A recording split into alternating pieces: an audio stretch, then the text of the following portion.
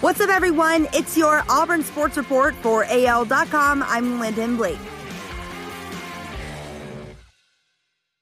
Just hours after Lane Kiffin vented Monday about a non-call in the fourth quarter of the Rebels' 35-28 loss to Auburn Saturday, the SEC released a statement about the play and handed the Ole Miss coach a fine. Auburn returner Shaun Shivers made an attempt at the ball before it rolled in the end zone. Officials called it a touchback and Auburn ball. The issue, however, is whether the ball made contact with Shivers' finger. If contact was made, it should have resulted in a live ball and an Ole Miss touchdown if recovered in the end zone. On Monday, the SEC issued the following statement, quote, "On the kickoff return in the Auburn at Ole Miss football game at 5:43 in the fourth quarter, the SEC has determined the replay official should have stopped the game for further review of the play. In the football officiating replay process, every play is reviewed, but when appropriate, the game is stopped for further review.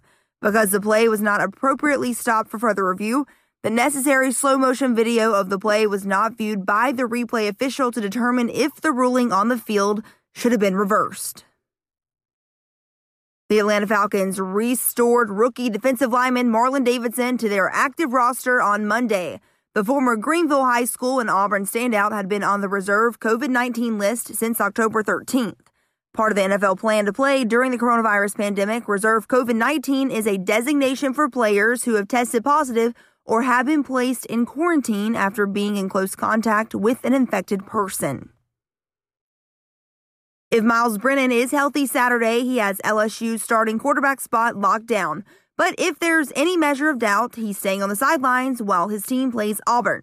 If Myles is healthy, he's our first-team quarterback, LSU coach Ed Orgeron said, but I'm not putting him in if he's not 100%. Brennan tore his abdomen muscle when Missouri safety Tyree Gillespie collided hard with his shoulder in the first quarter of the LSU-Missouri game October 10th. He played through the pain that day, but did not return to practice once it was over. Even before the game against Florida was postponed, Brennan was not set to start.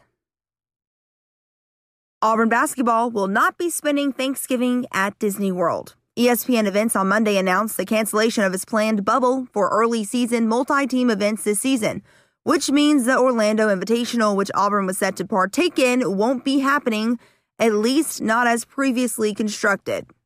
ESPN Events set out to create a protected environment for teams to participate in early season events in Orlando.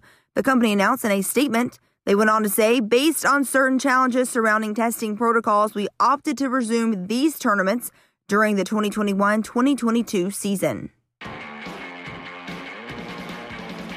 That's your Auburn Sports Report for AL.com. I'm Lyndon Blake.